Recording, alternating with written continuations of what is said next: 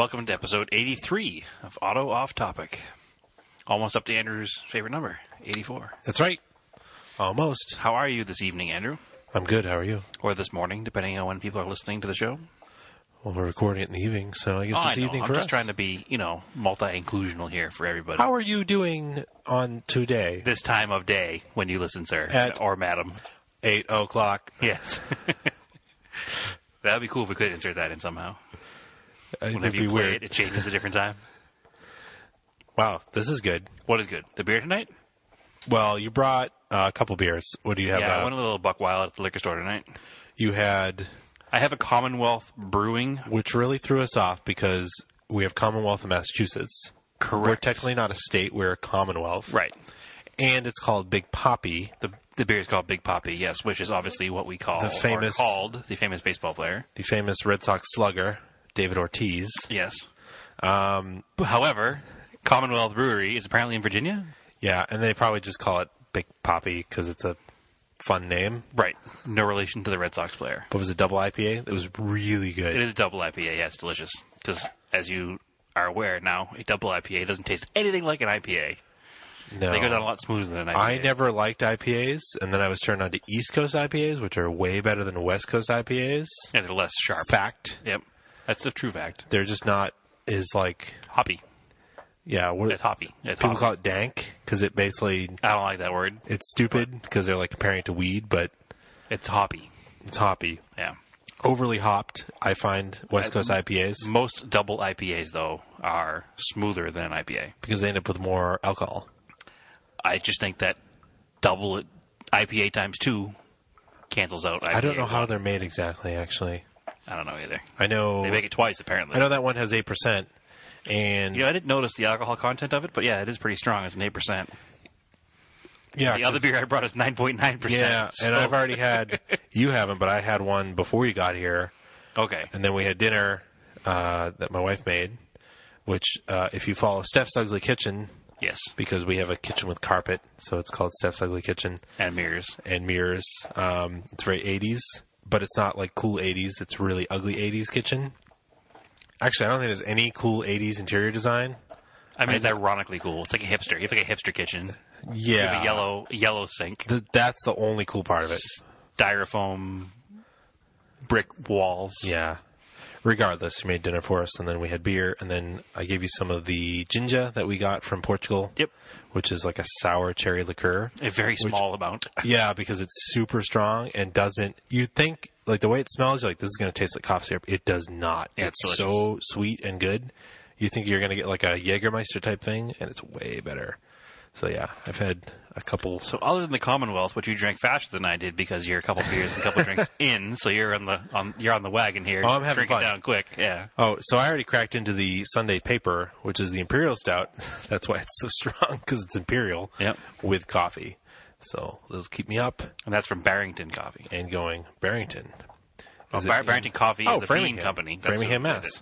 And the brewery... So this one is local. The brewery is Exhibit A Brewing Company, and Barrington Coffee is the coffee in the Imperial Stout. I've never heard of it, but it is very, very good. Well, there's so many microbreweries popping up all over the place now, it's really hard to keep track of them. And I love me a good stout with coffee in it. That is why I brought this one tonight. It's probably my favorite.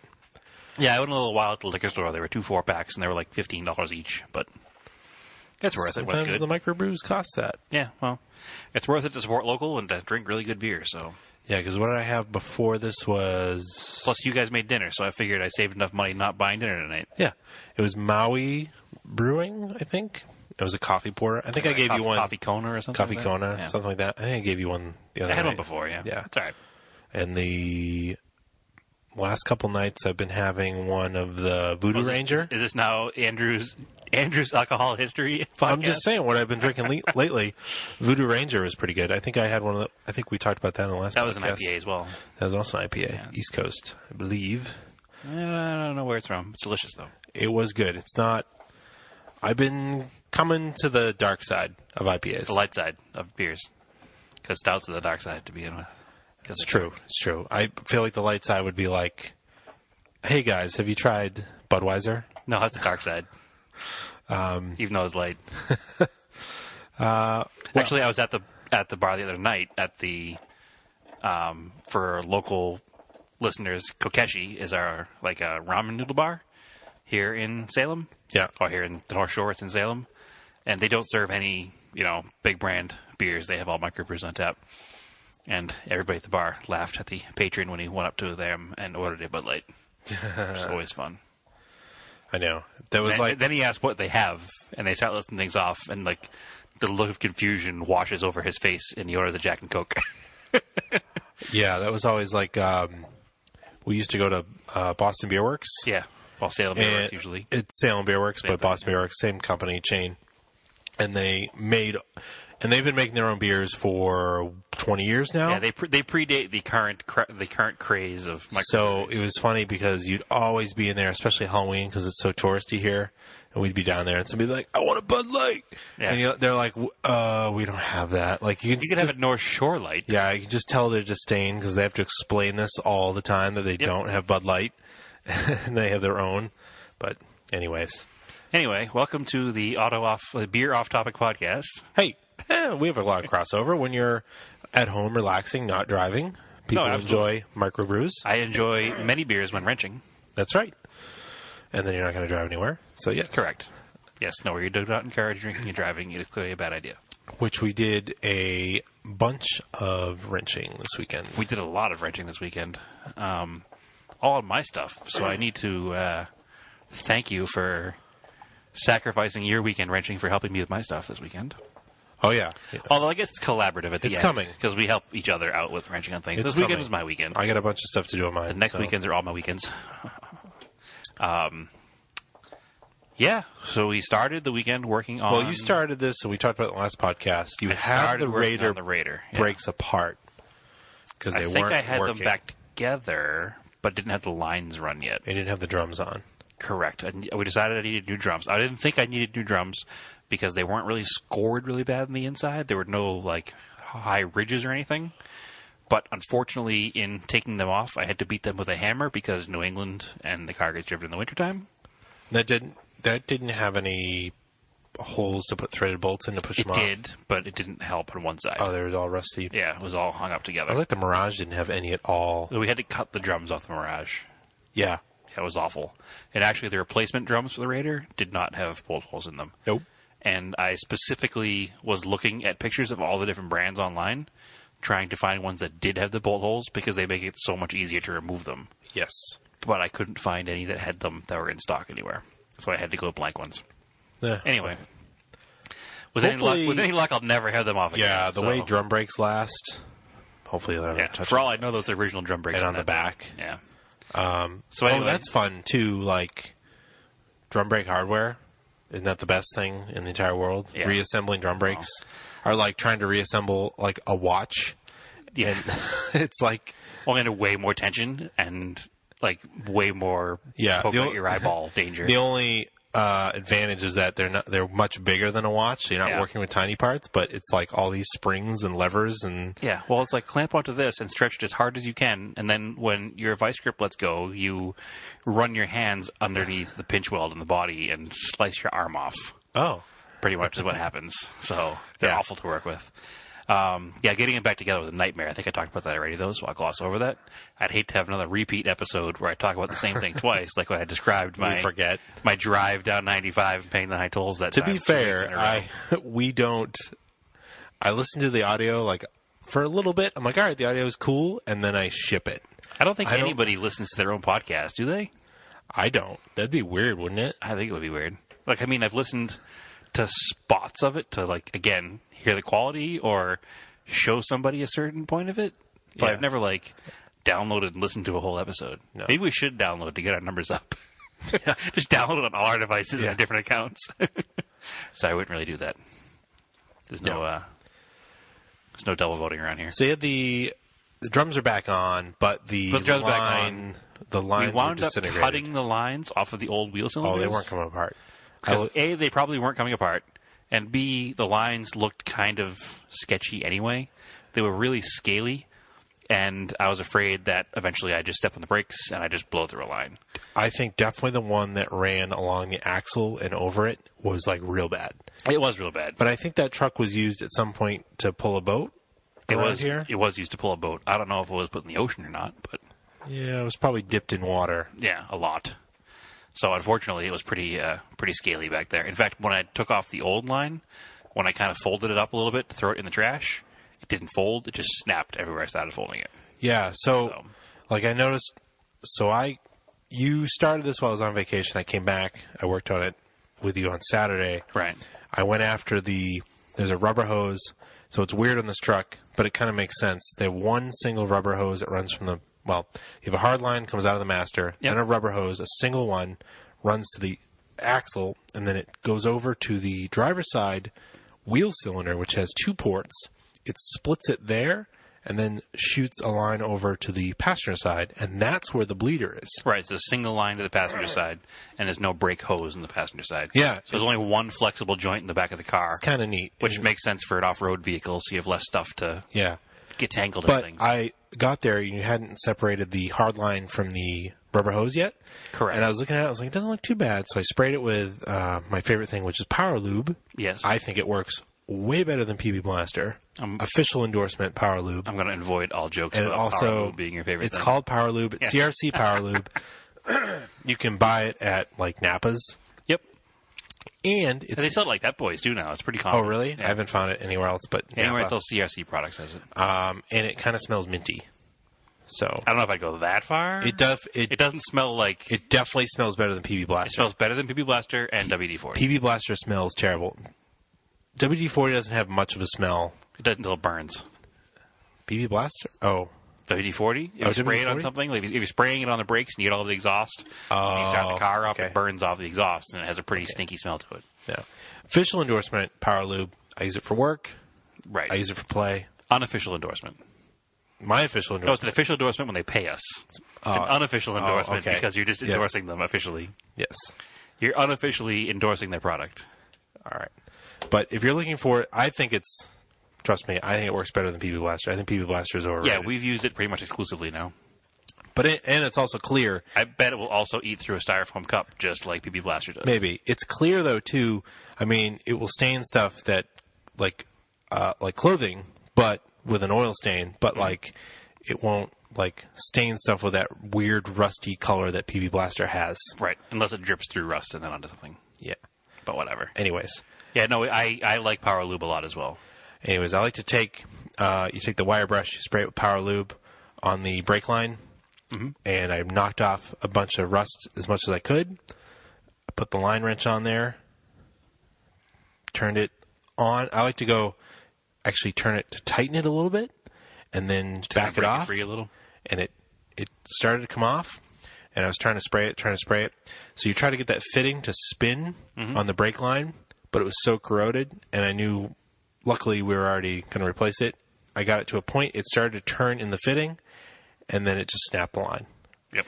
But it came out of the rubber hose, which is what was important. Which is important because I hadn't bought a replacement rubber hose, so Yes. I hoped I could reuse it. Yeah. Because it looked in pretty good shape. Yeah. So that was cool. And then we used the nickel-plated lines? I forget what material they're made out of, but they're way more flexible. We used them on the Spaghetti Rally car.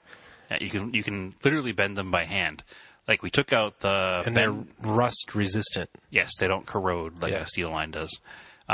We took out all the tools to properly bend the lines. Like, we had tubing cutters and the benders, and, like, I was trying to... Yeah, you do need tubing cutters, but...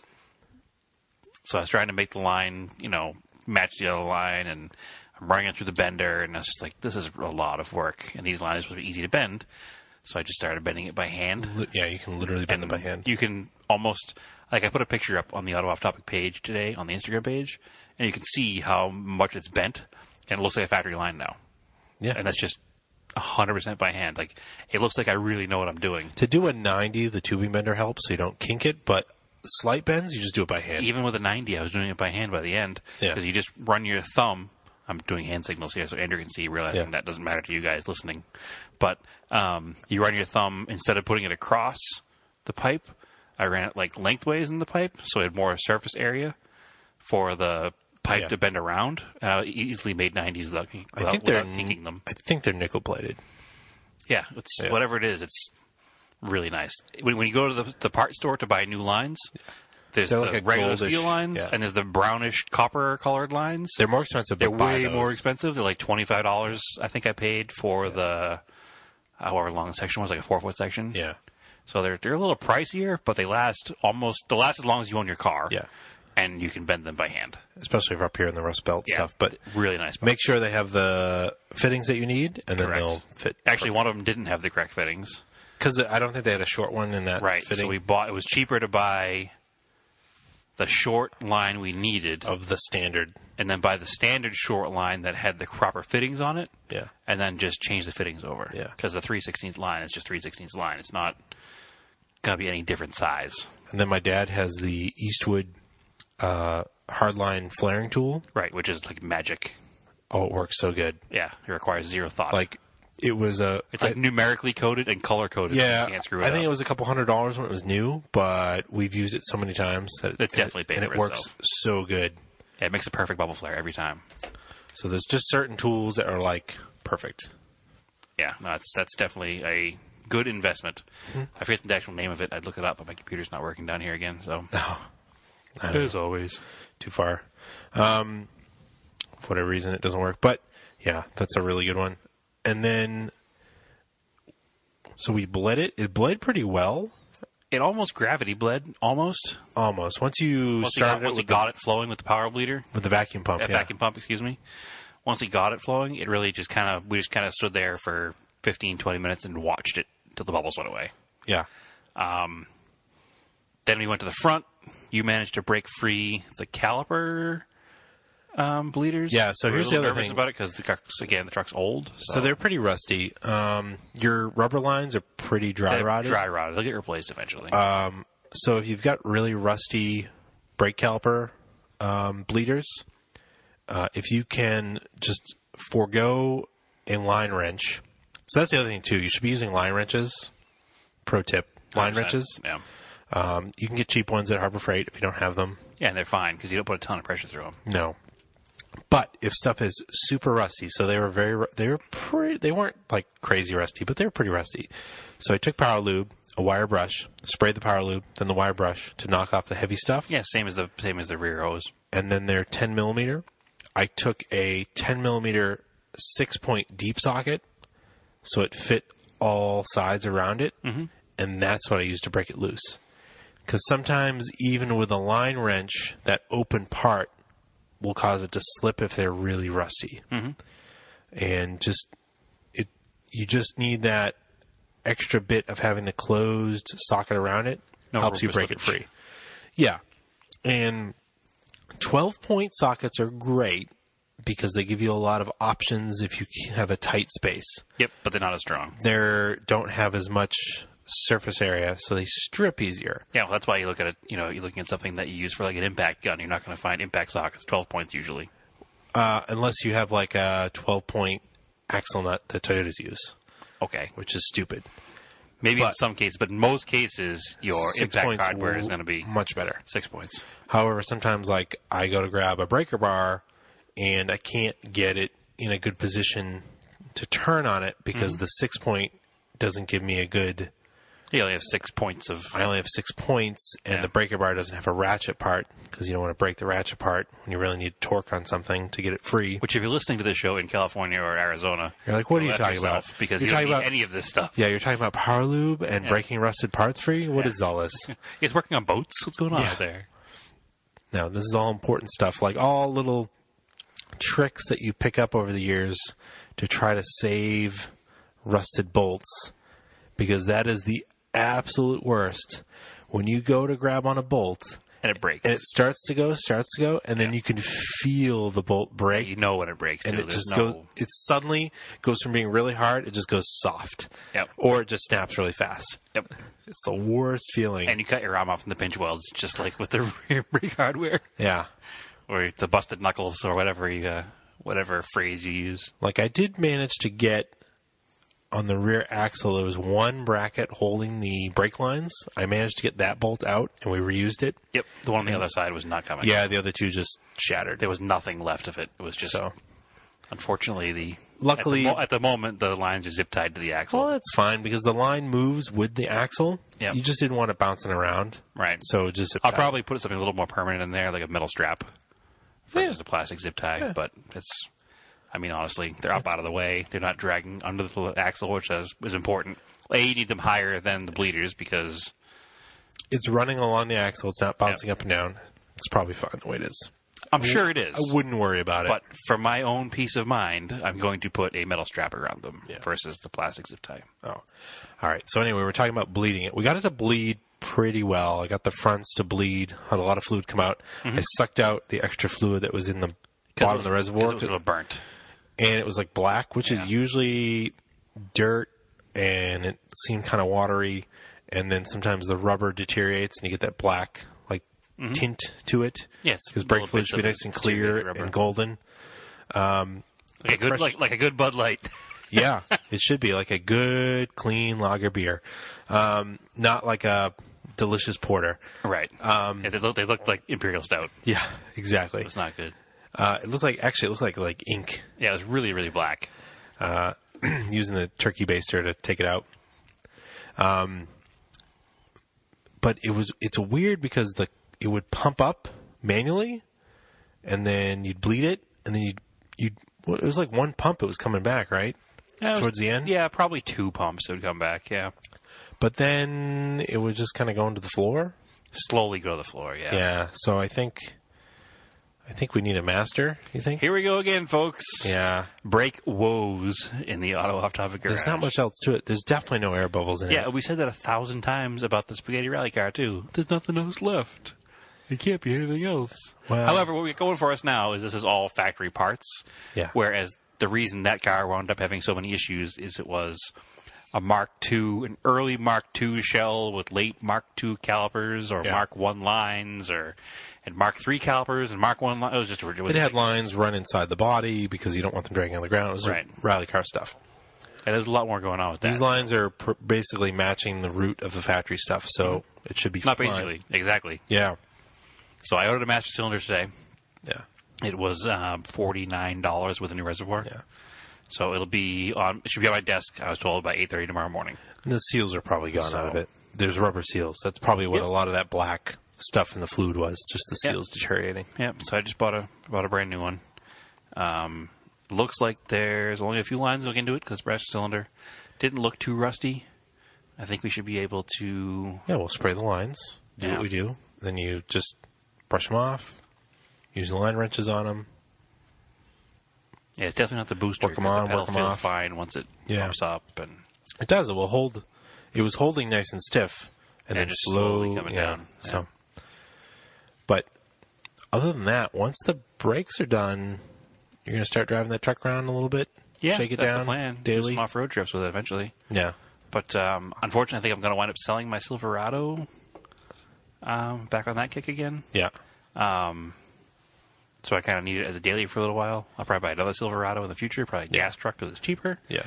But unimportant podcast things, some financial things, I need to move some things around a little bit, and I may want to doing that, so the Raider might be my daily again for a little while. Should shake it down for a couple days or a week first. Oh, I'm not going to do it immediately. I mean, I'm going to drive it, drive it for a whole weekend all over the place, and then before I rely on it to get to work. And then what I think you should do, it should be like a fun consumer thing. Buy the cheapest 31-inch off-road tires you can get. I don't know about that. No, I think that'd be a fun test. I still need to drive on these things. One of these terrible road tires. I don't think they'd be that bad. Like the cheapest, just test them out. Like the cheapest Chinese 31-inch off-road tires. First, I need to go on the Montero forums and ask them what size tires I can fit with my stock suspension. Because that's what you do. Get banned. Immediately banned. Because you can do 33s, right? Probably triggering our friend Frank Eck. Yes, that was the whole reason I said it. Frank, I can put 35s on, right? Stock ride height? Yeah. Yeah, I want to put a little oversized tire on it. The tires that are on it are winter tires anyway. Little pizza cutters. But they're awesome for the snow. Yeah. So I want to keep them in good shape and not drive them all summer. I ran... All right, so my Silver Truck had stock size, but they're 29-inch overall. Mm-hmm. Now the 99s run in 31s. Mm-hmm. It looks real good because it's been. I still want pizza cutters though. I want skinny tires. We'll be honest. The 99 spends a lot of time on pavement right now, so the 31s are pretty good. I believe the word is all of its time. We did a little off road at AFR. Little trail. No, it was pretty muddy. Yeah, we drove through some grass. We're gonna change that. No, there'll be a lot of off-road trips this year. That's the next thing you're going to help me with is the valve cover gaskets and spark plates. plugs, and then we'll put the skid plates on. Yeah, which is actually I need to do on my truck as well. I need to drive out to no skid plates. Former guest of the show, Eric Corrales. Oh, yes, he has a whole set of skid plates at his house. They're just in New York, so I need to make that trek out there and get them because they're too bulky to ship. So it'll be a good weekend. Hang out with them for a day and buy him some beer and have a burger and maybe he'll take you surfing. Skid plates. I don't know about that. I mean, I'm sure he'd be more than willing to offer it. I just don't know about me doing it. But yeah, so that pretty much sums up where the Raider's at. It's getting there. Yeah, a little at a time. I don't have a ton of cash to throw at it all at once right now anyway. So when you were starting it, was it still blowing a lot of blue smoke? Not really. I mean, it smokes more than a brand new car. Obviously. But it smokes a lot less than it did before. Its days of yore. All right. Yeah, no, it's definitely drivable. And when you first start it, you get a little smoke out of it. And then once it warms up, it's pretty normal. We do still have to tune the carb, right? We had to tune the carb a little bit. It made us wind up buying a new one because that's a knockoff Chinese Weber on there. Yeah, get a real Weber. Used one. Yep. And we still have to fix the connection between the exhaust manifold and the exhaust. Oh, yeah. There's a little bit of a leak right there. It sounds like a biplane. It does sound like an old radial engine biplane. Yeah, it's not great. Yeah. So we got to fix that. That would make it a lot more pleasurable to drive. But drivability-wise, it's fine to drive it the way it is. The only thing I need to get is a turn signal switch. I believe several people have those for you that have offered. There's a few out there, yes. I just need to get one. Yeah. One of them is actually in Eric's garage, I think. Yeah. So we'll see what happens. But there's a couple minor things. I still need to buy the air filter and cap for the Weber filter because I'm still currently... I've lost it. It's a zip-tied plastic I got cover. A piece of plastic I cut to shape and zip-tied to the air filter for now. I'm going to take an old license plate that's sitting over there and I'm going to fashion a cover for it. If that would have worked, I would have done it already, but it won't work. Sure it will. The way they clip on, there's no bolt that runs through them with a wing nut. It has these 4 clips that go around the base. No, we'd have to cut a license plate to fit the shape. I still don't know how you'd clip it on, though. Because the cap has these special channels for the clips to go into. Whatever. And I'm not zip tying it anymore because I'm not that guy. I'm going to make it right. Figure it out. It's also $15. I'm just going to duct tape the whole thing and cover the whole filter element with duct tape. Perfect. Then I'm good for water crossings. Why won't this run? Go through water, though. No worries at all. I mean, just snorkel. Just don't take any air. All right. But, yes, that's almost done. So that's good. I'm actually excited about that because, like, while I was sitting in it when I'm bleeding the brakes, it's just like I enjoy the way that truck feels. Like, it fits me perfectly. They're pretty comfortable. Like, I feel at home in it. You know what I mean? Like, when you put your arm out the window, like on the windowsill, and, like, you sit in the seat, it's like perfectly. Everything is like ergonomically designed for me. I like driving my first gen around. It was a fun truck. Yeah, and I really like driving the short wheelbase because it feels like a top heavy sports car. Yeah, and you can park it anywhere and turns on a dime, so it's a lot of fun. It's like a Wrangler. Have you ever driven a Wrangler? It's kind of the same. Yeah, short wheelbase. I'd like I mean, if I was going to beat around town, the 88, 89 with the V6, or the 89 the last year. I don't want a long wheelbase. No, a V6 short wheelbase. Oh, okay. Because you get coil rear springs, you get the bigger tank, and you get the V6. Yeah, the bigger tank. The bigger tank would be nice. Yeah. Because I have like a 12-gallon tank in that thing, and it does not get great. Is it 12 gallons? It's tiny. Yeah. Because I think they somehow managed to shoehorn in a 20 or 20... Well, the long wheelbase had a 24-gallon tank, so maybe it's 20 gallons in a short wheelbase? It might even be the full 24. Yeah. Because the tank itself has plenty of room in between the... Doesn't have to go in between the leaves. It has these coils that are way up front, so the whole tank is behind the coil springs. Yeah. Whereas the leaf springs take a lot of real estate. When the truck's only, 14 feet long, and you have 4.5 foot long leaf springs. I don't know. They weren't that much. Long wheelbase is not that much longer. It's probably like a foot longer. It's a little bit longer than that. It's a good amount longer than a foot. Yeah. when you park them side by side. That was funny because I have AJ's short wheelbase in my driveway right now. Yeah. And I parked my crew cab 6-foot bed Silverado next to it. It's basically to the end of the crew cab, right? It's like a toy. Yeah. It's so small. Like I go rear bumper to rear bumper, and like my truck is almost the entire like the whole front door and fender is sticking out in front of it. That was all, I believe, all chicken tax stuff. What was?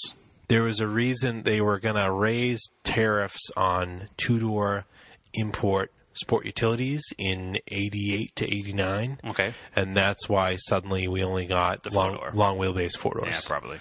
Because when I was in Portugal, there was a ton of second-gen two-door short wheelbase because you need the space. Mm-hmm. There was I saw very few four-doors. Which is funny because that tax was essentially to eliminate the foreign competition from the American trucks. Yeah.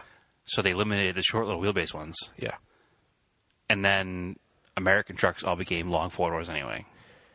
Yeah. And so now the foreign import trucks are competing still in this country against the same size American trucks. And then companies like Nissan and Toyota just started building them here anyways. Right. So, like, you can buy a Toyota Tundra that's built in Texas. So, which I was inside of a new Tundra, like, not that long ago. Yeah, they're really nice. They're super nice. I was like, after being inside a Ford and a Chevy, I was like, I've been in a brand new Ford or a Chevy. They're also really nice now. The newish ones. The brand new Ford is and they're crazy money, though. Gorgeous truck. But so are the Toyotas, so. Yeah, they're all crazy money. Trucks in general are crazy money, unless you buy a Frontier. Yeah. That's the only cheap 20 years old. Yeah. No, they still make Frontiers, don't they? Yes. Yeah. But the design, the engineering in a Frontier is like 15 to 20 years old. Perfect. That's what I want. So. I want a brand new old thing. Yeah. I mean, obviously, I wish they still made Xterras, but they don't. Well, not that you're buying one anyway. No. But I would buy, if I had to replace my Montero and I couldn't get a Montero, I'd get an Xterra. Next best thing. Yeah, just pandering to or Jordan. Best thing. Well, they are basically working on his Xterra and then working on a Montero. They're very similar. Not even a modern version. A newer version of? They're very similar. Yeah. A version of with more modern amenities.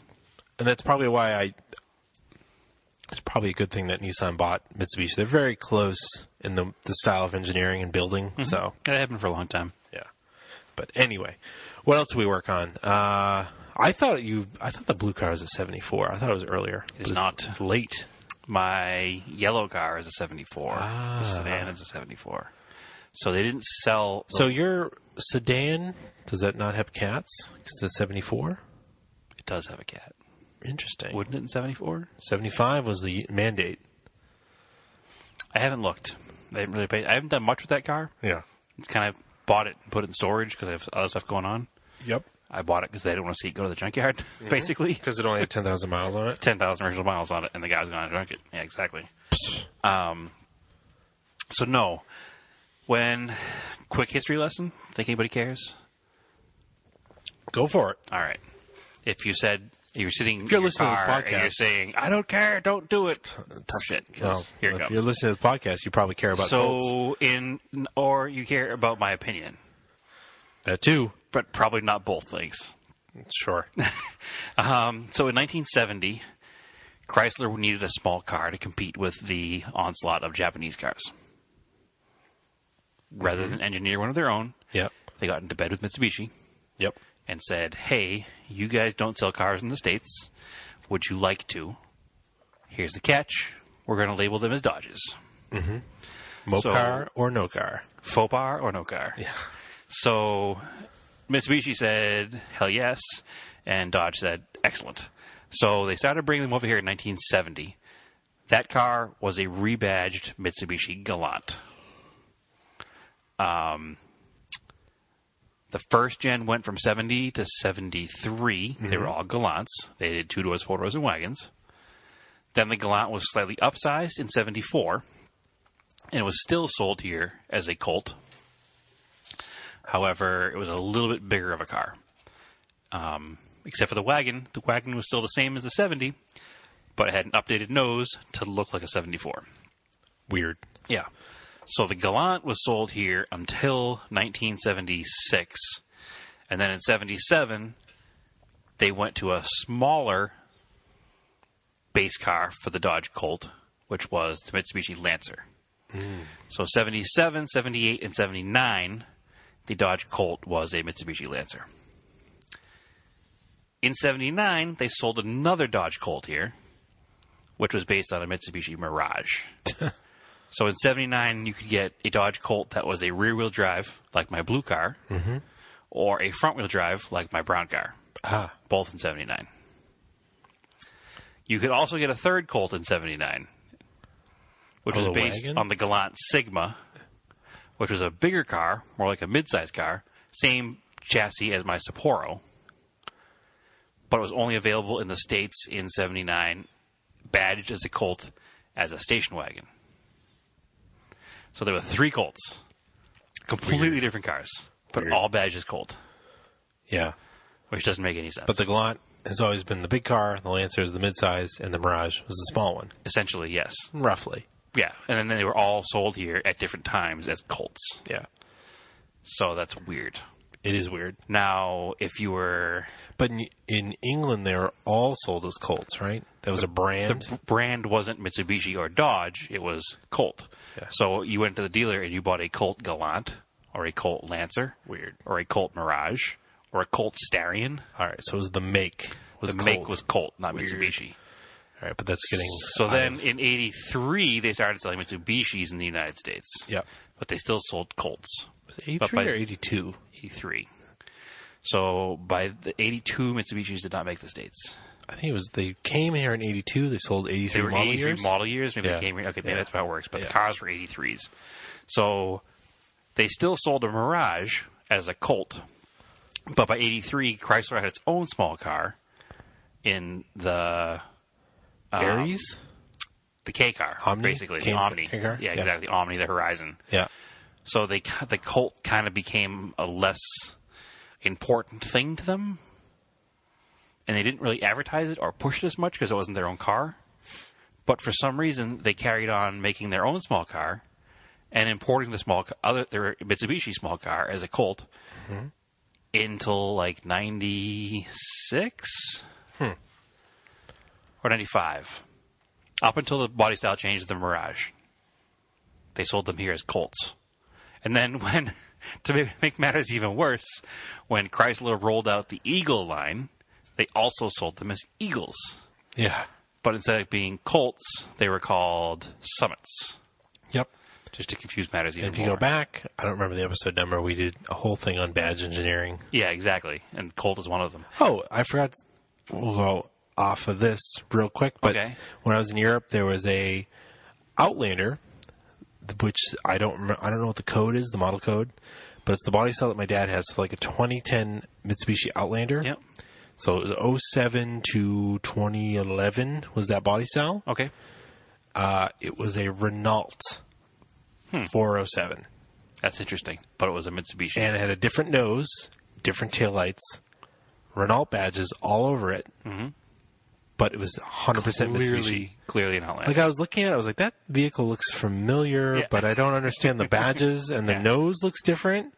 And I was walking down the street. Yeah. Well, you sent me a picture of it, I think. Yeah. And that's when... Same exact color as my dad's car, too. Yeah.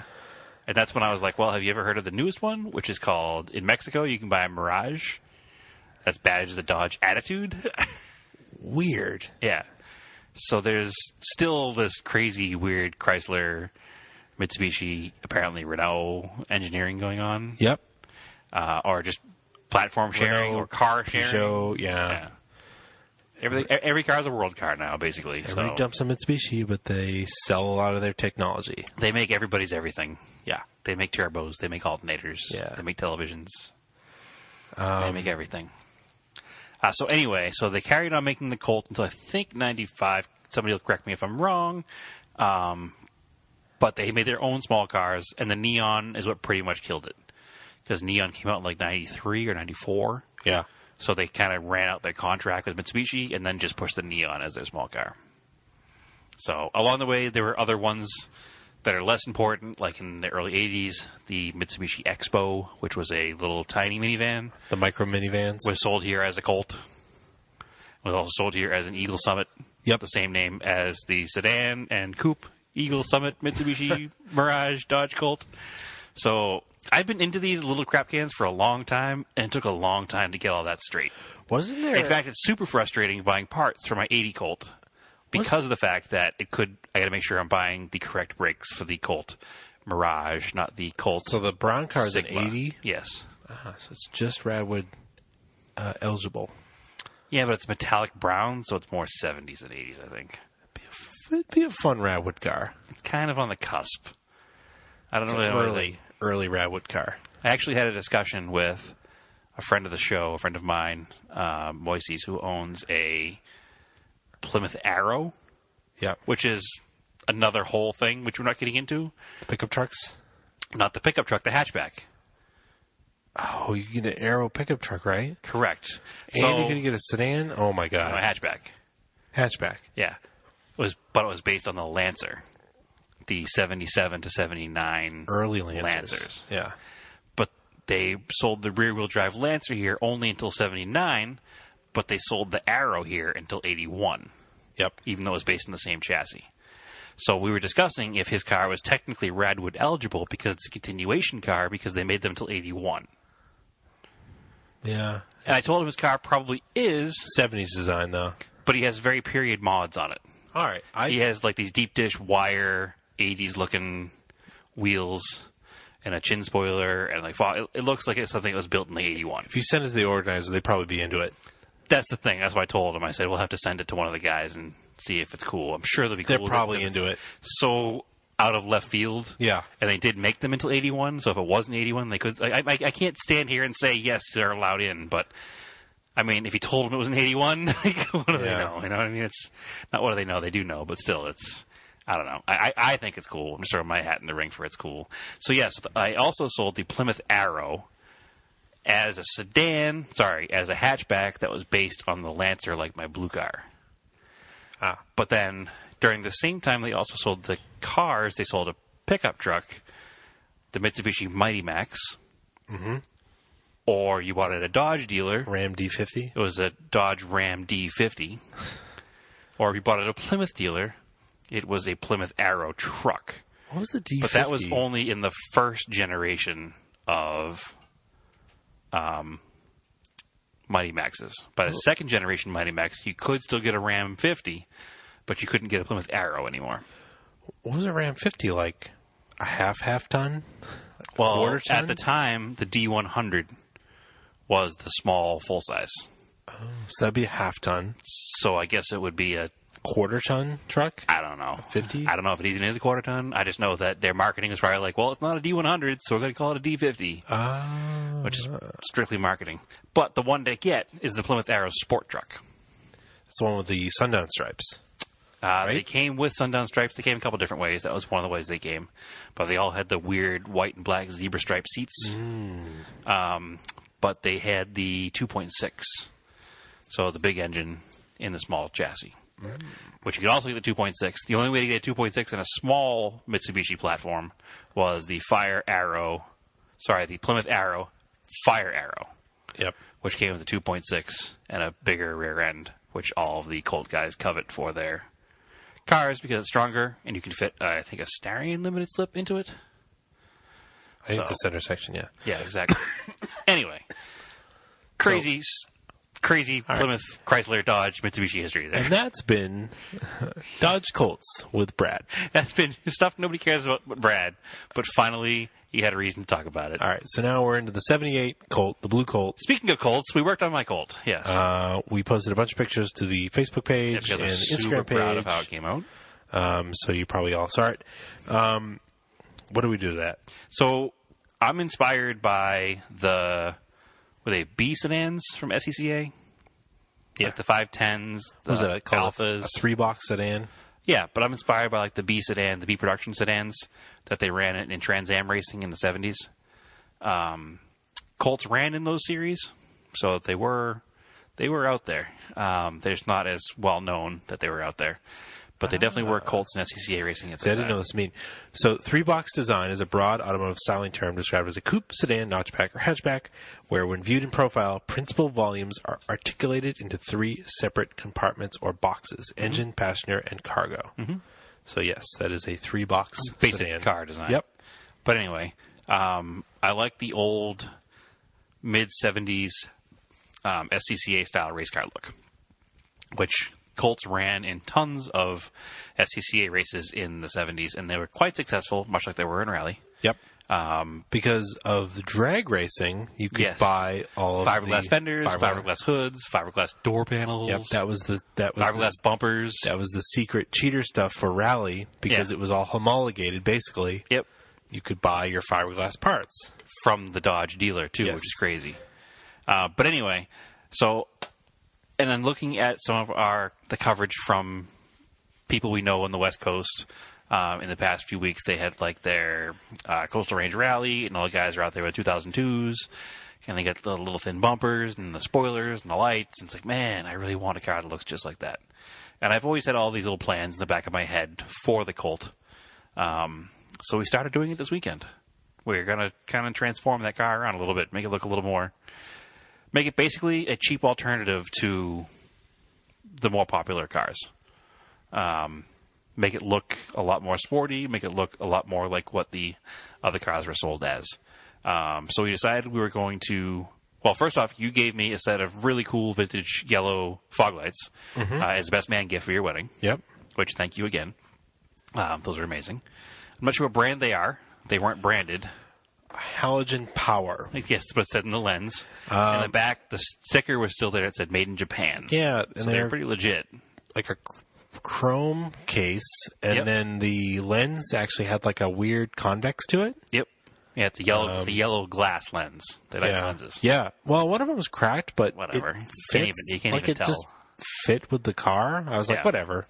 Doesn't matter. It fits the patina. Dare I say it? Yeah, no, it does, because the car is a little worn, a little patinaed, and the lights have some marks on them. They're not perfect. So it doesn't look like a brand new part on an old car. It looks like it's been on the car for... No, and they actually, once you polished them up... Yeah, they look really amazing. Good. Yeah, they look really good in the car. But because your thoughts and my thoughts about aesthetics are usually pretty close. But anyway, so we decided we want to put those in the car this weekend. But we've also always hated the front bumper and rear bumper of the Colt, because it's a post-74... 5-mile-an-hour crash bumper, which, unfortunately, the automakers didn't really have a handle on in the mid-70s. And they would take a beautiful car design, and they would just put these giant aluminum diving boards on them with these huge shock absorbers in order to make that 5-mile-an-hour impact standard. So, I mean, you look at like your 75 Camaros, like, it's gross. You look at your 75... any car from 75, and it's got these huge bump, like Mercedes-Benzes have this, like, you could have a picnic on the front bumper. Yeah, that's a whole thing. We could look into that when the crash standards came out. That was it's a whole styling thing. Yeah, well, the problem was the car was already styled. Yeah. And now they had to incorporate this 5-mile-an-hour crash bumper. So rather than re-engineer the whole entire car, they just stuck these big proboscises hanging off the front of the car. It's like a Countach with U.S. bumpers. Is gross. Yeah. It's terrible. And even a lot of people switch Galant VR4s. They have my car. If you look at my car in person, it has massive, like 4-inch bumpers on it. Yep. Even Miatas, the back bumper of a Miata on a Japanese market Miata is sucked way in. It's almost straight down from the taillights. Looks more like a Lotus Elan. Yeah. Where the U.S. one has got this, shelf. Yeah. And when the JDM bumpers on the Galant do look better, but now I'm at the point where so many people have JDM bumpers. Yeah. I'm like, I kind of like my US bumpers. Yeah. It's kind of weird. Like, I'm weird. You're hipster about it. It's cool. So, JDM bumpers are cool before everybody else did it. Yeah. Now I want it to be uglier. And now you can't find nice US bumpers because everybody JDM bumpers cuts the front on them. Huge money. Yeah. So anyway, yeah, and a lot of cars, people changed to European or Japanese market or whatever foreign market had smaller bumpers because the American bumpers are they're mandated to be that big. They're not pretty. So we had seen on a few other cars, I know a lot of E30 guys do it, a lot of mid-70s American car guys do it, where they tuck the bumper. Yep. And basically what it means is you take that, there's usually a filler panel, fiberglass or sheet metal, in between the bumper and the car. And they usually look tacked on. And they always look tacked on. Yep. And there's a big shock absorber the bumper goes into. And then the shock absorber is actually designed to compress in an impact, so it does less damage at 5 miles an hour than if there was no shock absorber to compress. I feel like that was insurance mandated. Whatever it was. It's some lobby somewhere. Stupid thing, yeah. We'll have to look it up before we know for sure. So bringing the bumper closer to the car obviously helps the lines of the car and brings the car closer to the true design that the designer originally intended of the car. Yeah, it's not smaller and thinner, but visually the car gets a lot smaller and thinner when the bumper goes in that much closer because it doesn't have all that wasted space that just shouldn't be there. So the way you accomplish that on most cars from the 70s through the 80s with aluminum bumpers on them is to compress those shock absorbers prematurely. So before the car gets in an impact, you get rid of that. You unbolt whatever fiberglass or sheet metal fill there is. And then literally we drilled a hole in the side of the shock absorber. A couple different theories on this. Apparently some people wouldn't even drill them. They just put a pad and then push the car into a wall. Yeah, I wasn't going to do that. No. Yeah. But we just drilled them so that the oil, and actually it wasn't really like, it was a little bit of oil. It was not an oil-filled shock. It and was then almost like compressed styrofoam. Yeah, it was weird. It was super weird. I expected it to be, I've drilled a shock to purposely remove the fluid from it, and it explodes with fluid out of it. Well, I think the difference between a bumper shock absorber and a suspension shock absorber is made to rebound. Yeah, they're made to go up and down routinely. Bumper shock absorbers don't. Yeah, these are a one-time thing. Yeah. You get in an accident, it smashes, it compresses, it's over with. So we drilled it so that it had a place to go, and then we put a video up on the Instagram page of that as well, and you can see all the white, chalky styrofoamness coming out of it. And we couldn't get it to... We were pushing it, and you can see it was kind of squeezing out by pushing on the bumper. So it was so easy to unbolt the bumper, we just unbolted it. It's like 4 bolts, and it's a California car, so it's zero rust. Yeah, and then we were gonna pull the whole absorber off and put it in a vise, and I was like, wait a minute, just hit it with a hammer. Yeah. So just hit it a bunch of times and eventually compressed. Yep. It was pretty simple, actually. Yeah. It's like, this is like the most satisfyingly easy, like, high-impact project ever. I'd never done it before, so I was like, this is pretty fun. Yeah, it looks really good. Yeah. So we could press the bumper. We reinstalled the bumper onto the end of the mounts. Yep. You lose the header panel. Correct. The header panel actually fills in the gap when the bumper is sticking out 4 inches. There'd be a 4-inch gap between the body of the car and this the bumper. Is my favorite part because nobody noticed it. We went to Home Depot. This is the Home Depot mod part. Yes. We took the garage door edging. The garage door edging that you put in the bottom of the garage door. It's like 2.5 inches deep. Yeah, probably foam, a little more. Like a thick foam. And then we put double-sided tape on the inside of the chrome bumper, and then stuck the garage door edging to fill the gap that was left. Right. And it looks so OEM. It looks like a factory rubber seal. Yeah. Because it just goes underneath the grill behind the bumper. You barely notice it. You see like a half an inch of it, but it looks factory. It probably blows in a little bit as you drive down the road and lets air through, which is fine. Yeah. And then when you stop, like the pictures that we put, you barely notice. You have to look for it. It's funny because I actually drove the car to work today. Yeah. Down Route 95, or for our California listeners, the 95. Yeah. All the way to work, which is about 20 miles. But I did about 65, 70 miles an hour because I purposely wanted to see if the wind actually blew it in, and if it made it like stay in when I parked the car. And it doesn't. It looks totally fine if it did blow in at all. So it looks really good. Stuff's pretty tough. I replaced one already on my garage door, and then it was still leaking, so I did another one. But it doesn't really like. Well, the best snow thing about tear it is up, it was like 20-something feet for like $15. So if it does wear out, I'll put more on again later. It's literally the same stuff that they sell on Amazon with the double-sided tape already stuck to it to make a lip for your car. Right. So, but we didn't make a lip with it because that is really cheesy. No, but it fills the gap perfectly. Right. You don't see much of it, and what you do see, it just looks like a nice piece of factory filler. And I don't think it will discolor because it hasn't discolored on the bottom of my garage door. No, and if it does, it's $15 for 27 feet of it, so it's not a big deal. We'll just replace it every season. I don't care. So the next thing with that is apparently people use Mark 1 or Mark 2 Golf front lips? People use the Mark 1, Mark 2 Golf front, Mark 1 Golf or Rabbit front lips for like every car that's not a Rabbit or Golf. Because they're fairly universal. They have a nice curve to them that matches pretty close to the... Yeah, and they're probably flexible. Yeah, they're fairly rigid. Yeah? Yeah, they don't really flex very much. Oh, okay. But anyway, so yeah, that's the next step to the car, to finish off the nose of the car. The front lip action. Is to put back in the 70s, they called it a spook. That's probably not a good term now. I'm just saying what they called it in the 70s. They called it, like, BRE sold them for Datsun 510s, and they called it the BRE spook. Huh. That was a front spoiler. So you're right. I will not use that in mixed company. Yeah. Nor will I say that without a long definition of why they called it that first. Yeah.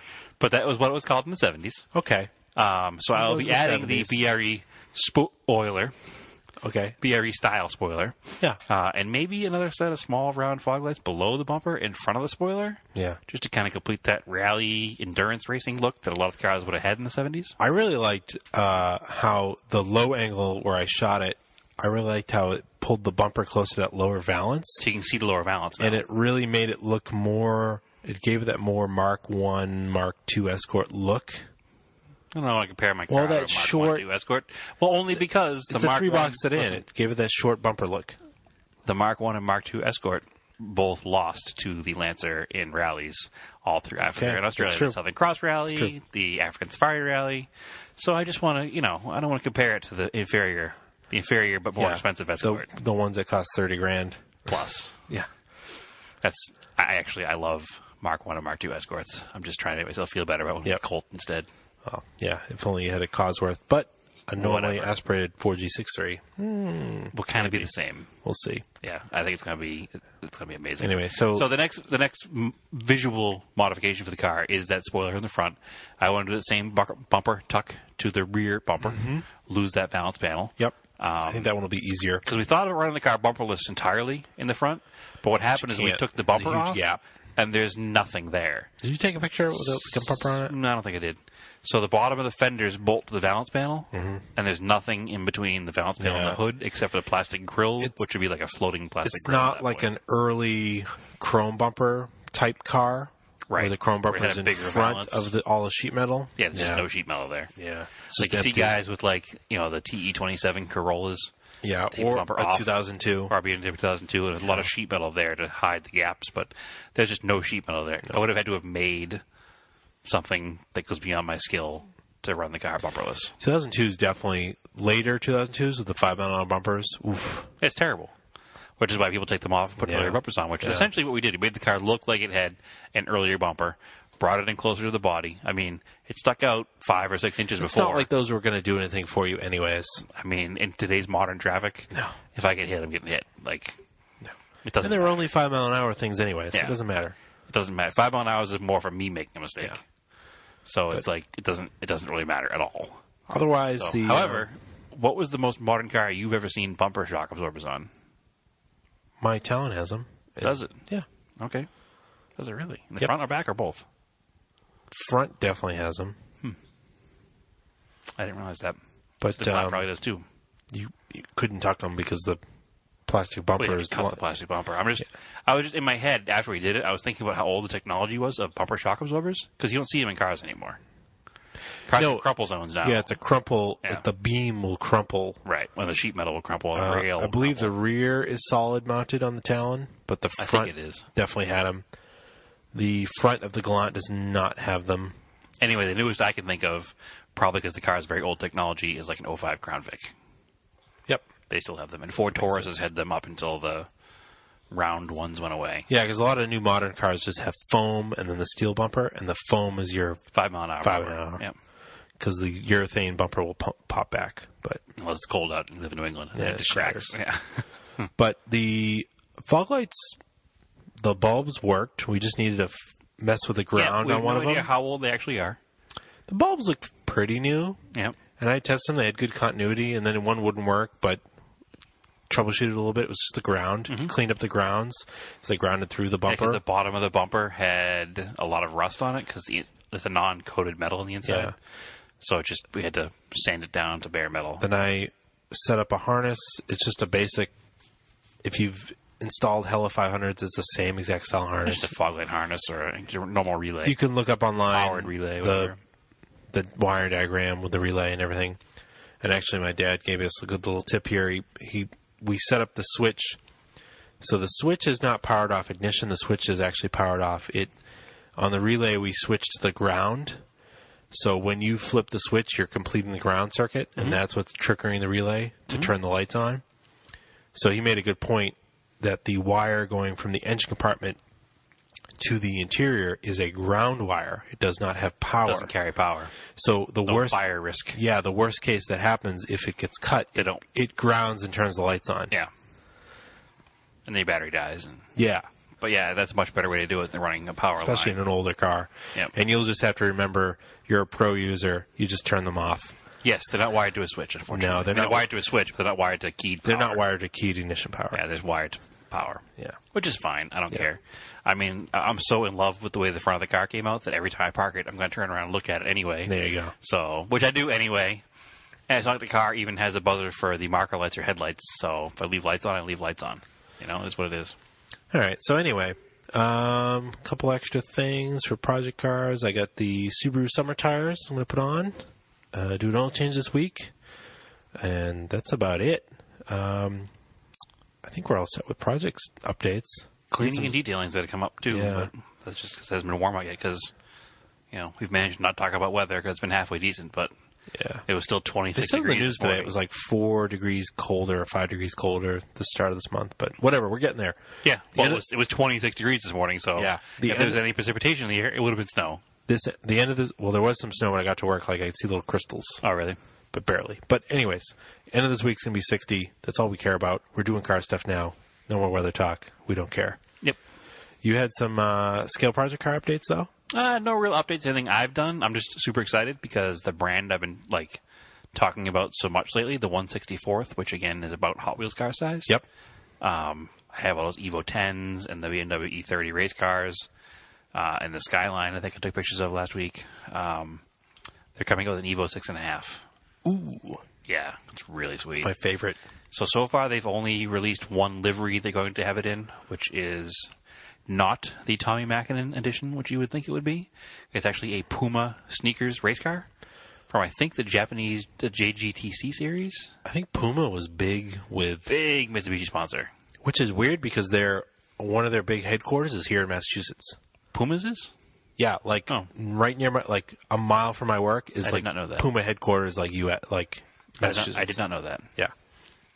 Well, anyway, so they're coming out with a white Evo 6.5 with the Puma livery on it. Fun fact, I have Puma work shoes with a composite toe, like a safety shoe. Oh, they're Pumas, really? Yeah. Super comfortable.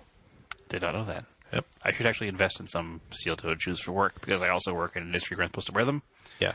And Well, these are composite, and they look like sneakers. They're not boots. I don't like steel-toed boots. I just don't like the way they look. Sorry. Style. I don't know. I don't have much style, but I don't like steel-toed boots. Whatever. But they look like sneakers, so they're comfortable. But anyways. Our only style involves cars. Yeah. We don't have any fashion sense. So anyways, the Tarmac Works Evo looks pretty sweet. Oh, yeah. When I buy one, I'll let you know, and we'll buy a couple of them so you can have one, too.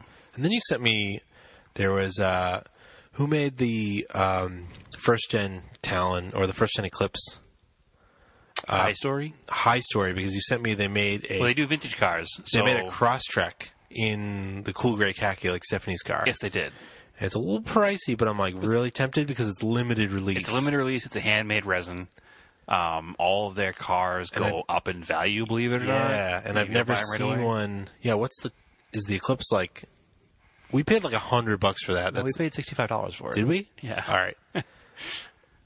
Only because I bought them on a pre-sale at Hobby Link Japan. But they're well over $100 now, aren't they? They're almost $200. Nice. Yeah. So that's almost... Not that I buy these for investment, but... No, because you're not going to sell it. No. But I actually have a second white one because I ordered it, and then Hobby Link Japan canceled half my order because they weren't getting enough. So I ordered another one from somewhere on eBay, and I paid like $80 for it. Yeah.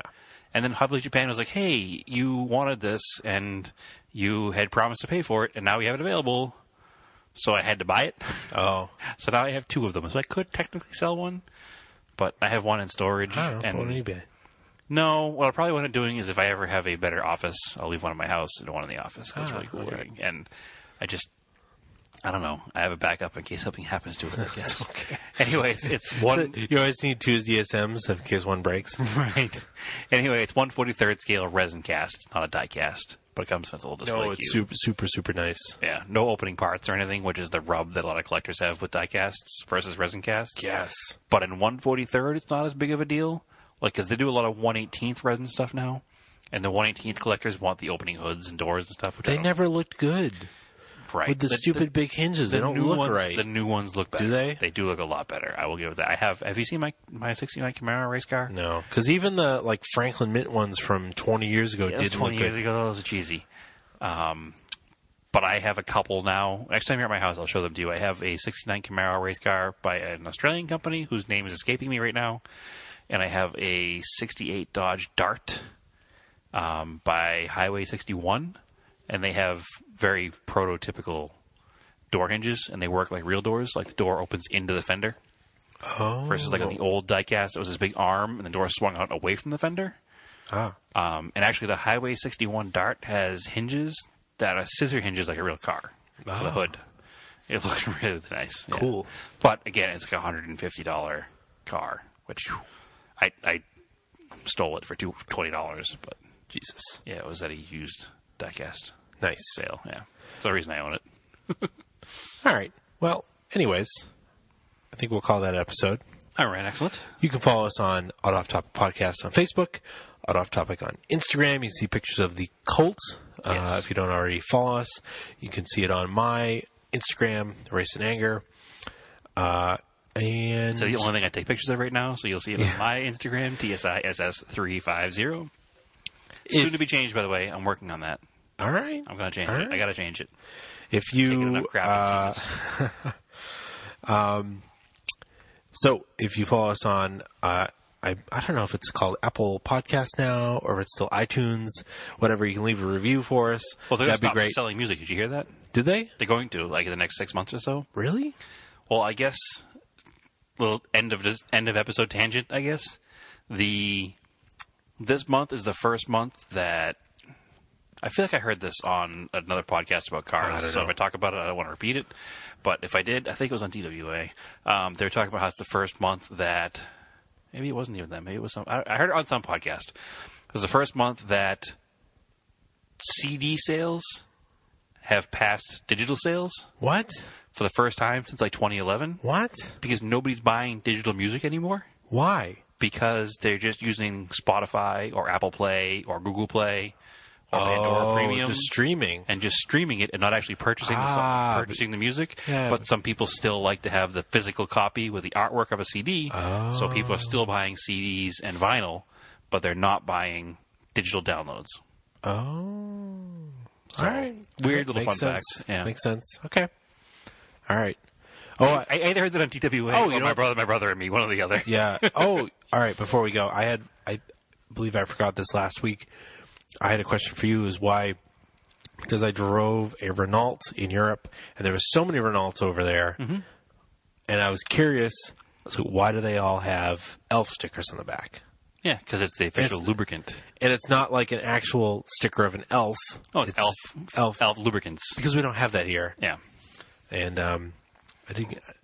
Well, that was their sponsor back in the day. You look at all the blue racing Renaults, the makes sense now. Gordini cars and all those things. They all had Elf sponsorship. So, but it's just like BMW runs Mobil 1 stickers on their oil caps. Yeah, that's why. Well, anyway, if you follow us on Apple iTunes or Apple Podcasts, whatever the hell it is now, please leave us a review. I sent out like 3 sets of stickers for people that I'd kind of forgotten about. We're sorry, we got busy. 9 after 3 got stickers. No, I think I caught everyone. I have one more to send out. It was like stuff that got before Christmas and like all the rush, and there was stuff going on. Whatever. I sent out. I was like, oh, I got to go to the post office anyways to mail out our taxes after we sign the stuff. I was like, oh, I can box up, or not box up, but I can throw a couple stickers in some envelopes, and I might as well mail them out while I'm going to the post office. So people who asked for some stickers. You should be getting some soon. If you do want stickers, please message us, and we'd appreciate it if you leave a review somewhere, either on iTunes or if you use Google Play, leave a review there, please. Yep. That'd or if you put the sticker on something, take a picture of it and put it on Instagram. Yeah, that'd be awesome. And tag us. We love that. Cool too. Yep. So, as always, keep your cars analog and aim for the roses.